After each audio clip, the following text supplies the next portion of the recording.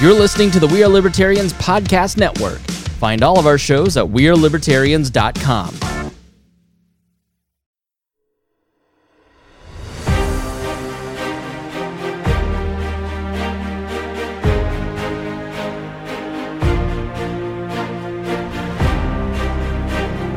As a nation, we have an important question to answer. How much do we really know our own heritage? Was America founded by a group of old white men? Or has our story always been diverse? Were we able to deal with the injustices of our past through malice and vengeance? Or did we strive towards a higher ideal? Was the United States founded upon oppression and injustice, advancing one people at the expense of another? Or did the founders actually mean what they said when they wrote that all men are created equal?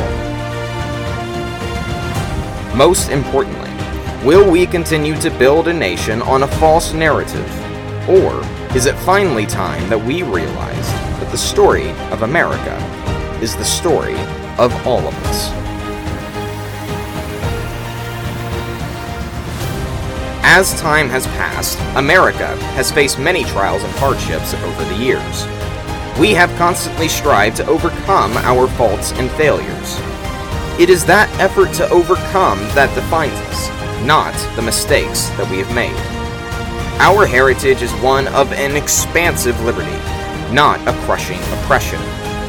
These are the stories of those who fulfilled the promise of America. Their legacy is our heritage. The only question is, will we live up to it?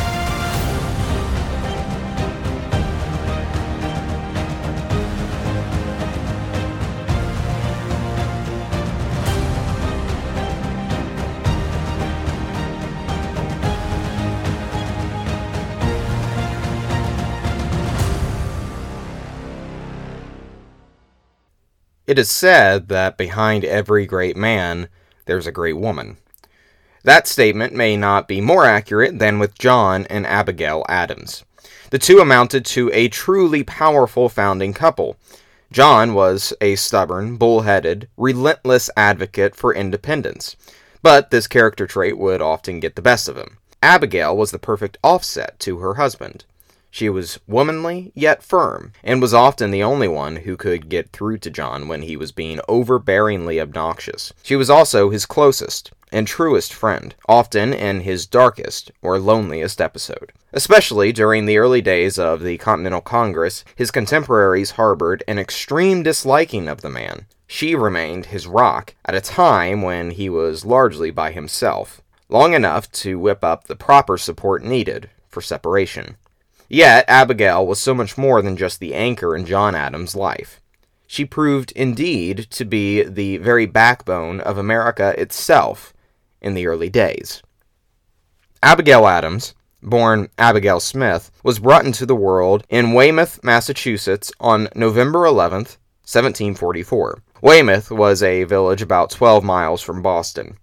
This convenient location allowed her father, and eventually her, to be very active in the community and in local politics. William Smith, Abigail's father, was a very well-respected local minister. He was a member of the First Congressional Church and earned a living as a farmer. Abigail's mother, Elizabeth, came from a powerful family of her own. Her father, named John Quincy, was very prominent in the colonial government, even serving as Speaker of the Assembly for 40 years. These two sides of her family had a profound impact on her upbringing. She became very intellectually curious, and while she did not receive any formal education like most women of her day, she had access to her father's and grandfather's abundant library. She consumed literature to pass time, and she became very well versed on subjects to include history, law, philosophy, and the classics. Another important component that helped her develop her critical thinking skills was when she and her sisters received tutoring from a young man named Richard Crank. Richard came from England and became the girls' tutor when Abigail was only 11. As time went on, Abigail's older sister, Mary, fell in love with Richard, and the feeling was mutual. The two later married, and Richard became very close with the family. On one occasion that Richard visited the Smiths' household while courting Mary, he brought a colleague of his with him, John Adams. Mr. Adams at the time was in his late 20s, but managed to be just as boorish and as blunt as he would later become known as later in life. Yet young Abigail was infatuated with him. John, on the other hand, felt as if Abigail and her sisters were annoying, but eventually she grew on him, and the two would soon fall in love. After a long engagement, per the insistence of Abigail's father, the two married on October 24th, 1764, when Abigail was 19 and John was turning 29 just 1 week later. Abigail would prove to be exactly the kind of woman that John would need for a wife. Not many would be able to deal with the stubborn attitude and oftentimes unpleasant demeanor. It was easy for him to make more enemies than friends. Abigail often countered this with an equal level of bluntness and brutal honesty. Yet her firm approach with John was no less tender and compassionate. Abigail would cut through John's hardened exterior to get him to expose his true, vulnerable side to her in a way that nobody else was able or willing to do. Because of this unique relationship, the two seemed made for each other, and their love and friendship blossomed into something powerful, reliable, and stable enough to weather many hardships that would come their way throughout the early days of the American Republic. But at this point in their marriage, the idea of such struggle didn't trouble their minds. Their only concern was making and raising children. Childbirth in the 18th century was always a serious risk. The danger of infant mortality or the threat of the mother's life was severe. Yet many women pushed through these risks because abundant children were often needed. Many employed hands were often required to help with household duties and chores, as well as farming and the agricultural society that they lived in. Unfortunately, there was also little guarantee that children would make it into adulthood, and as morbid as that may be, this was very much a fact of life to consider when planning for children in that time. If you increase the number of children that you have, the higher the probability would be for them to survive into adulthood and care for you as you became elderly. Their first daughter they named Abigail, nicknamed Nabby. The other three were all boys, named Thomas, Charles, and of course, John Quincy Adams. All of their children would grow up to become incredibly bright and capable individuals.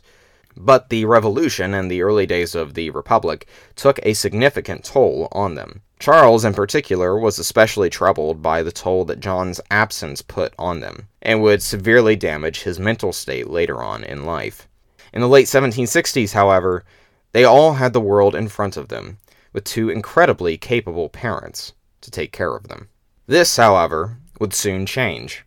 Less than a year after the two were married, the first steps towards revolution had already begun. The Stamp Act was passed in Parliament in 1765. Over the next 5 years, in Massachusetts in particular, the colonists would suffer from British oppression.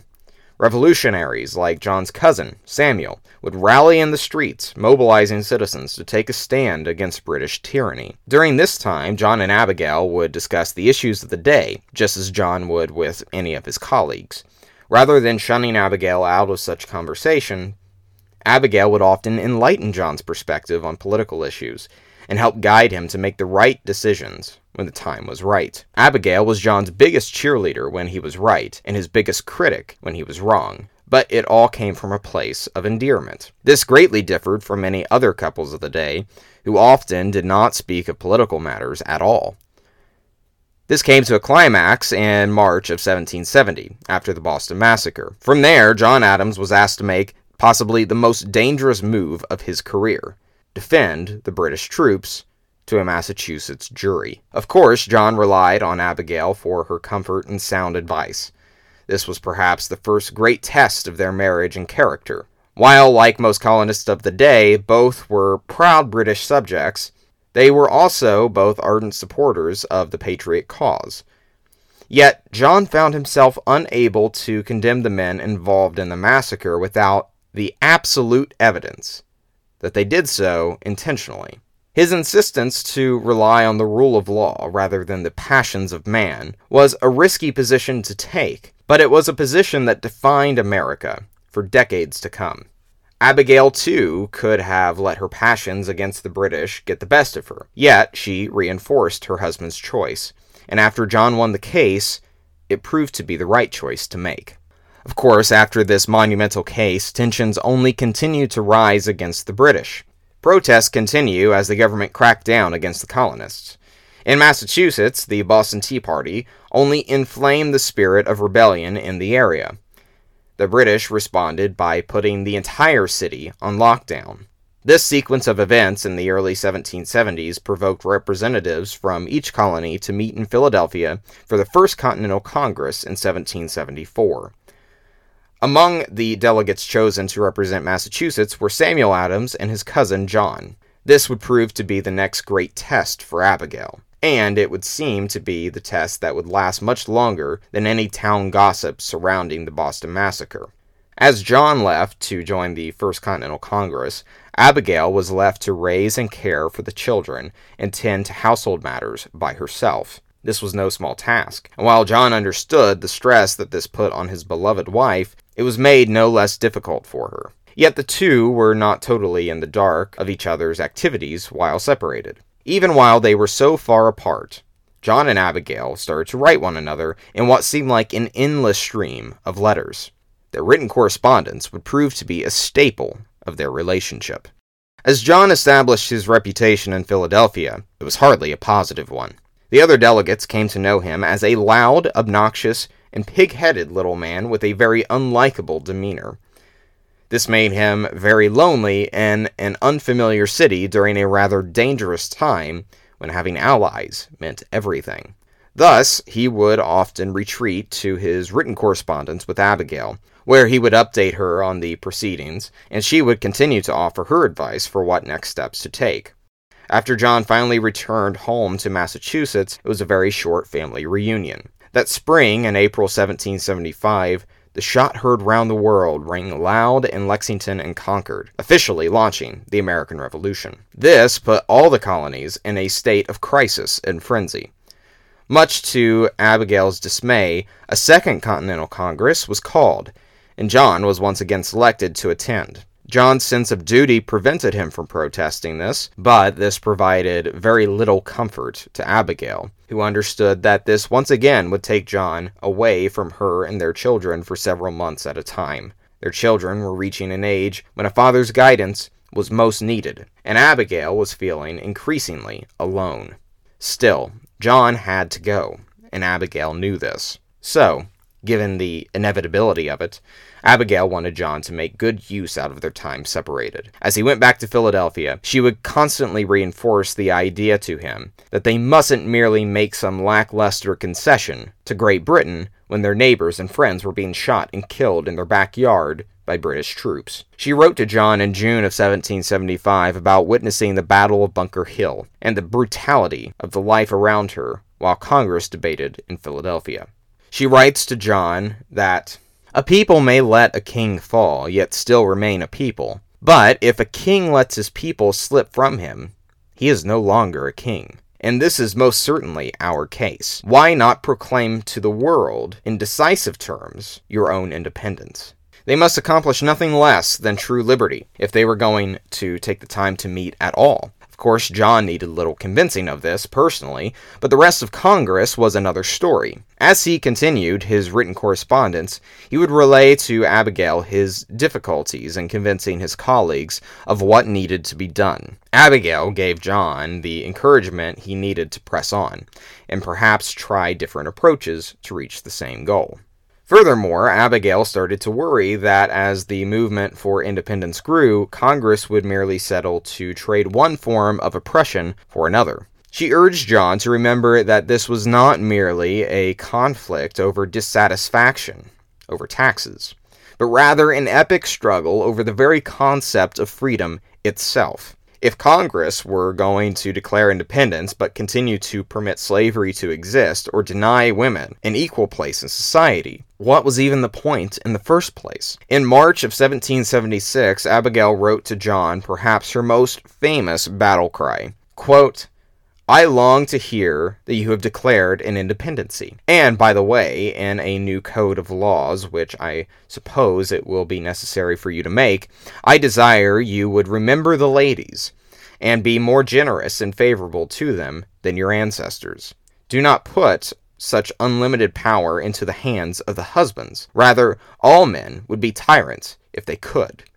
If particular care and attention is not paid to the ladies, we are determined to foment a rebellion, and will not hold ourselves bound by any laws in which we have no voice or representation.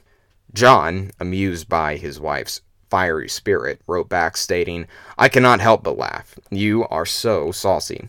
Abigail again wrote back, not letting John laugh off the seriousness of her advice, and reminding him that if liberty truly is the goal of the Congress in Philadelphia, it cannot exclude the liberty of women in a free and independent republic. John, of course, understood his wife's argument and urgency, but was also dealing with other pressures at this time. Much like the issue of slavery in the day, there wouldn't be any hope of achieving greater equality between the sexes if they first did not have an independent nation. Additionally, it was hard enough to gather support for independence in the first place.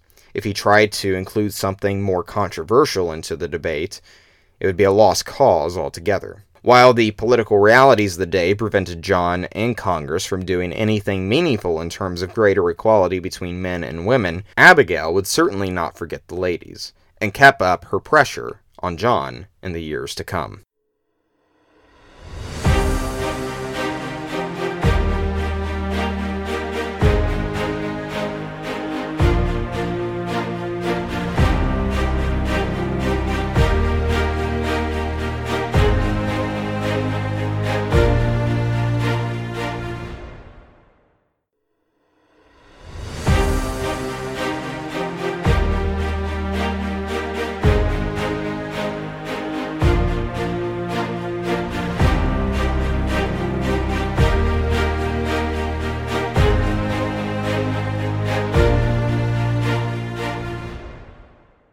Abigail Adams is often seen as an early feminist icon from the Revolution. This is somewhat accurate, but while she certainly broke many gender norms of her day, she was also incredibly domestic and feminine when she needed to be as well.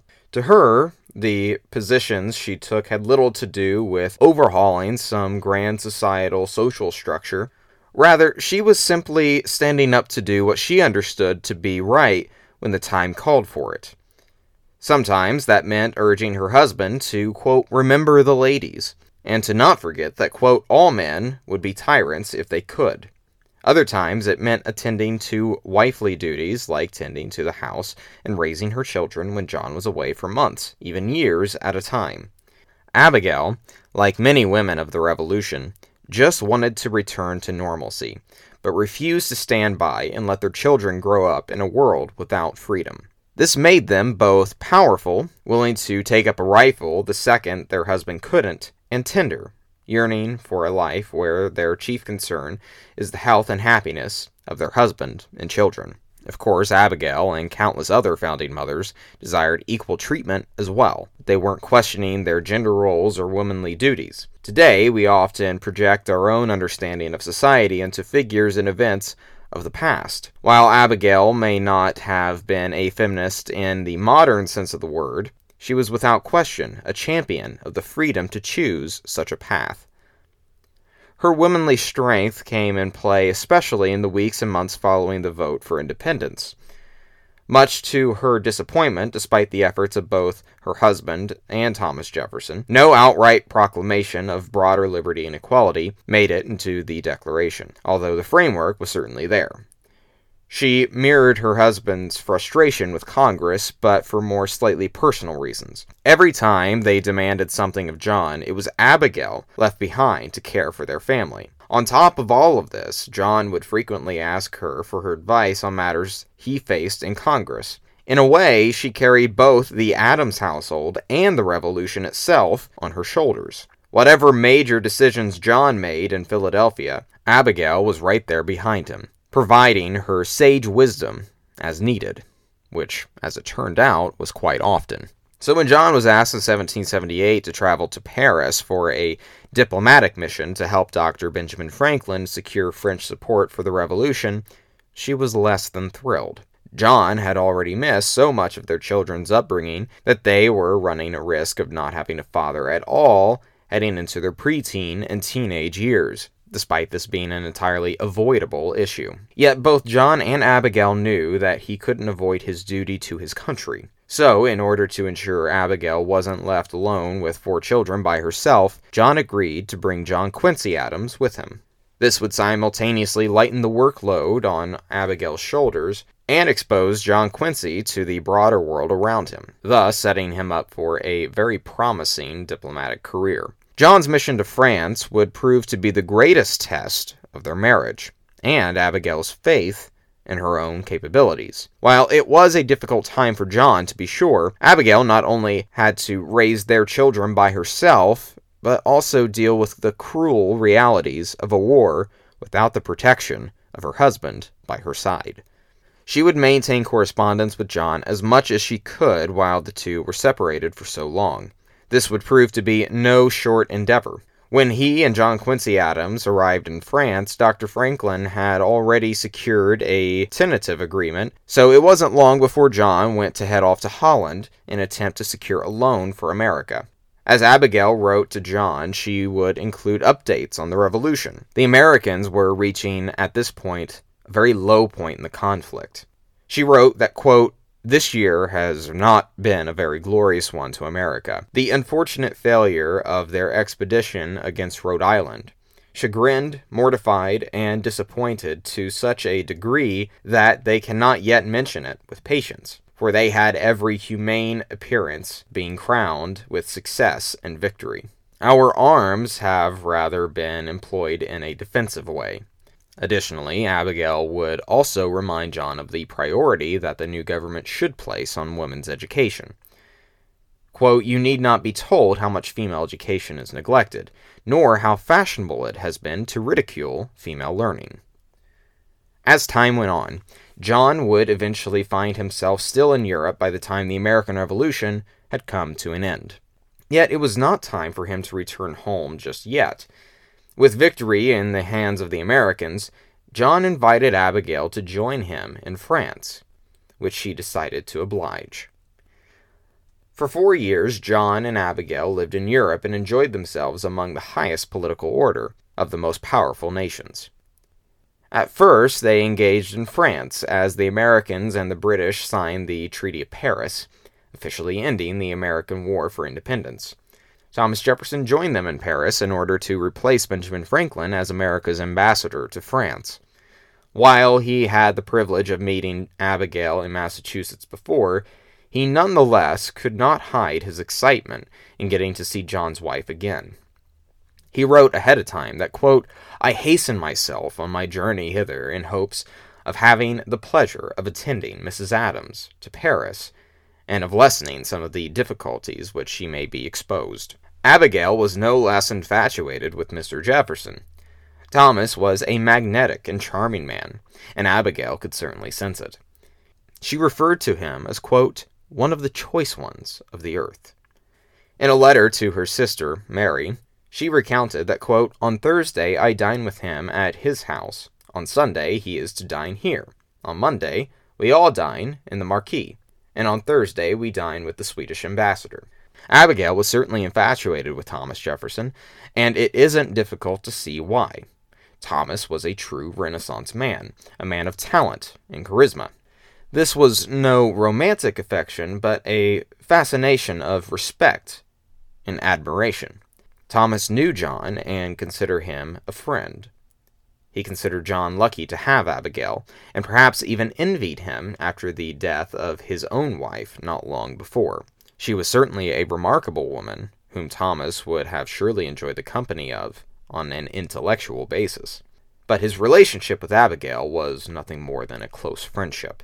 Shortly afterwards, however, Thomas Jefferson and the Adams had to separate for the time being, as John was appointed as minister to England in London.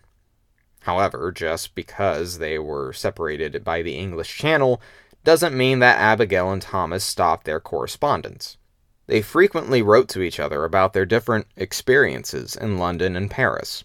Still, both Abigail and John yearned to return to the United States, as they always felt like foreigners in a distant land.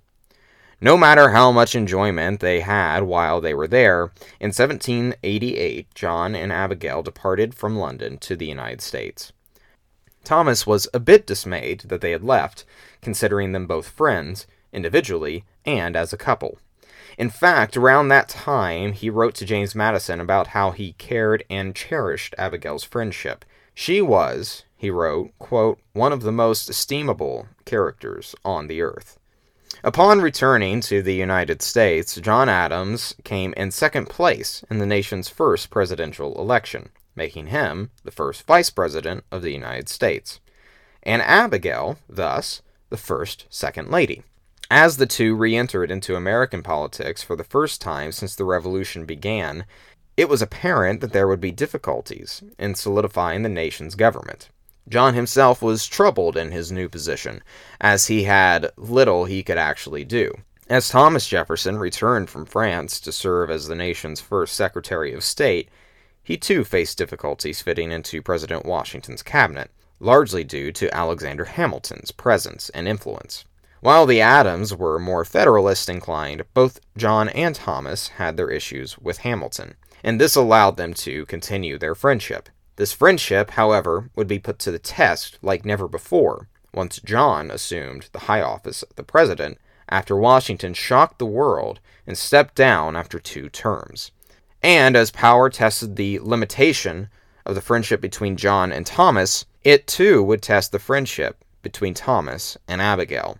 John had the unfortunate and impossible task of following up George Washington. He, nor any man, could possibly live up to his esteem. Several Federalist members of his cabinet would make it even more difficult for him to live up to his predecessor. Because John didn't distance himself from Hamilton's men at the outset, Thomas became detached from his once good friend, and this detachment would only grow into an outright rivalry throughout his administration. Adams kept these cabinet members in a spirit of unity that George Washington wanted to overcome America. Yet, these Federalists brought much more headache to John than it did peace. Despite being a Federalist president, he did everything to continue the spirit of impartiality that Washington held. But he wasn't able to command the same level of respect. Because of this, he wasn't able to keep his Federalist nor his Republican allies by his side. Much like the hot Philadelphia summer of 1776, Abigail was his only true and reliable ally that he could lean on. The presidency was hard for Adams. They had to not only maintain national unity the best that they could, there was also a budding war with France to deal with. On top of this, they had to move into the White House, then known as the Executive Mansion, when it was hardly livable. Washington City was a disgusting swamp at the time, literally. With all of this happening around the same time, John made perhaps the greatest political blunder of his entire life. In 1798, he signed the Alien and Sedition Acts. Most notably, these acts criminalized speech and falsehoods against the president and the Federalist-controlled government. Notably, the vice president was not protected from the same kind of defamation. Of course, what constituted as a falsehood was determined by the Federalists in charge. Predictably, it was political opponents who faced the most severe scrutiny. Throughout John's presidency, Abigail was his rock. She performed the duties of the First Lady, then still very much being defined as time moved along. In many ways, she helped define those duties at a crucial time. She would meet with guests and entertain them. She would build relationships with politically appropriate allies. She would sometimes take meetings for John when he was too filled. She wasn't afraid to push back when she felt that John was making the wrong move either. Like always, Abigail would provide John with her 2 cents, whether he wanted it or not. Often, she would let him know that she felt he needed to be bold in his approach. Yet John did what he believed to be right, as Abigail gave the advice she believed to be true. Even with the Alien and Sedition Acts of 1798, Abigail encouraged John to sign them. She believed the press had been undermining him, and it was time to put an end to it. While John was hesitant, he relented to his wife's advice. This was perhaps one of the few times that going along with his wife was a mistake rather than the correct course of action. The Alien and Sedition Acts were both unpopular and unconstitutional, and all but certainly sunk his political career and reputation. It also finalized the separation between John Adams and Thomas Jefferson. Going into the Adams administration, Abigail was optimistic that John having Thomas by his side would produce great success for the nation. She wrote to her younger sister that, quote, "I have long known Mr. Jefferson, and have ever entertained a friendship for him. He is a man of understanding, of probity. Between him and Mr. Adams there has ever subsisted harmony. Though they have not accorded always in sentiment, they have dissented without warmth or ill will, like gentlemen. And Mr. Jefferson, I have no doubt, will support the President." Abigail perhaps underestimated Thomas Jefferson's conviction on issues that he viewed as a violation of one's inherent liberty. Thomas and Abigail would no longer harbor the same friendship that they once had after the election of 1800. The election of 1800 was perhaps the nation's greatest test. It determined that political power can indeed peacefully pass between not just two separate individuals, but among two individuals of two completely separate political parties. However, while the country would survive, the friendship between Thomas Jefferson and the Adams would prove more difficult to maintain. As president, Thomas Jefferson remained silent with John Adams, not writing to each other for years after how dirty the politics of 1800 became. However, a tragedy in Thomas's life, one of many, provoked Abigail to break the silence. In 1804, Thomas Jefferson's daughter, Mary, or Polly as she was known when she was younger, had died not long after childbirth. Abigail was overtaken by the powerful feelings of her heart and sent her condolences to Thomas, but she couldn't bring herself to rekindle their friendship fully. This didn't get overlooked by Thomas. He later recounted the letter by the disappointment rather than the comfort that it brought him. Quote, "She carefully avoided a single expression of friendship toward myself, and even concluded with the wishes, quote, of her who once took pleasure in subscribing herself your friend." Still a little bit hurt, Thomas Jefferson wrote back that he appreciated the letter and valued her friendship always, but also included a slight jab at her husband over a judicial appointment. This provoked a back and forth between the two, where they were justifying their own actions rather than mending their once powerful friendship. It wasn't until both of the presidencies had ended that some promising headway broke through. Dr. Benjamin Rush was able to convince the two former presidents to mend their old friendship and correspondence just before his own death. While they didn't always agree with one another, they were able to put politics aside and show each other respect for one another that was never lost, but just forgotten. Perhaps Abigail refused to make amends with Thomas until Thomas made amends with John. It would make sense, given that as soon as John eagerly informed Abigail of their rekindled correspondence, she too soon let go of her grudge. She even co-signed a letter to Thomas, from her and John sending warmth and well wishes. In August 1813, Thomas wrote to Abigail independent of John for the first time in over 9 years. They wrote about their elder children, the passage of time, and their grandchildren. While it wasn't perfect, and not even like before, Abigail found peace and balance between her love for John and her friendship with Thomas.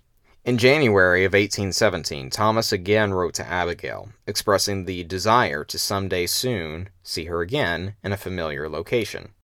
Quote, "Our next meeting must then be in the country to which time has flown, a country for us not now very distant."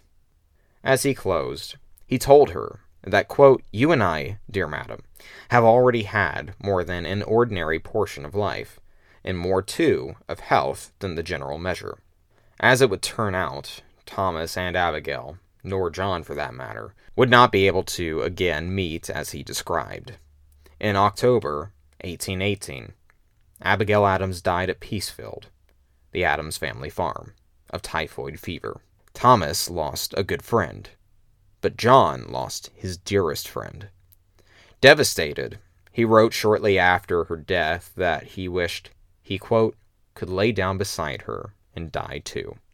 Despite the crippling impact that this had on John and Thomas both, it also brought them even closer together. The founding generation had already been dying at an increasing rate as of late. Abigail's death only reinforced the finite nature of life. Both Thomas and John knew this.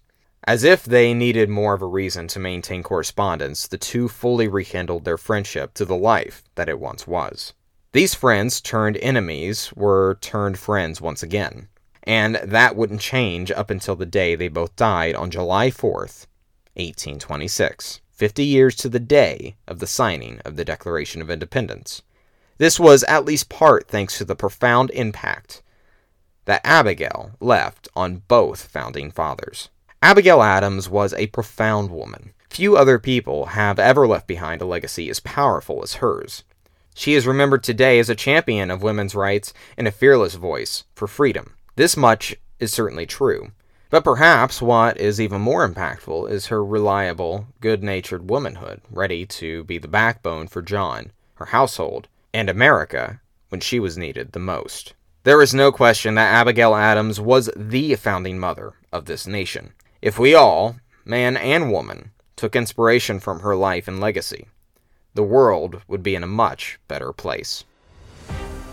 Thank you, ladies and gentlemen, for tuning in to this week's edition of Profiles in Liberty. It is such a pleasure to bring you these stories, especially with someone as impactful and as powerful as Abigail Adams. I think that she is a titan of liberty throughout history and throughout the American Revolution, and I hope that you enjoyed her story and her correspondence with John Adams and Thomas Jefferson throughout her life. Next week, we are going to be continuing the theme of founding mothers as we start to close out of this season. Next week, we are going way back into the 1600s with Anne Hutchinson, one of the first foremothers of the United States. We only have 2 weeks left of Profiles in Liberty. 2 episodes are remaining, so please be sure to subscribe, please be sure to share, give us a rating and a review. Spread these stories as far and as wide as you possibly can. These are some of the stories that have inspired me, and I hope that they inspired you as well. You can follow me on Twitter at Caleb Franz. You can follow We Are Libertarians on Twitter at We, the letter R, Libertarians. Until next week, this has been Caleb Franz with Profiles in Liberty.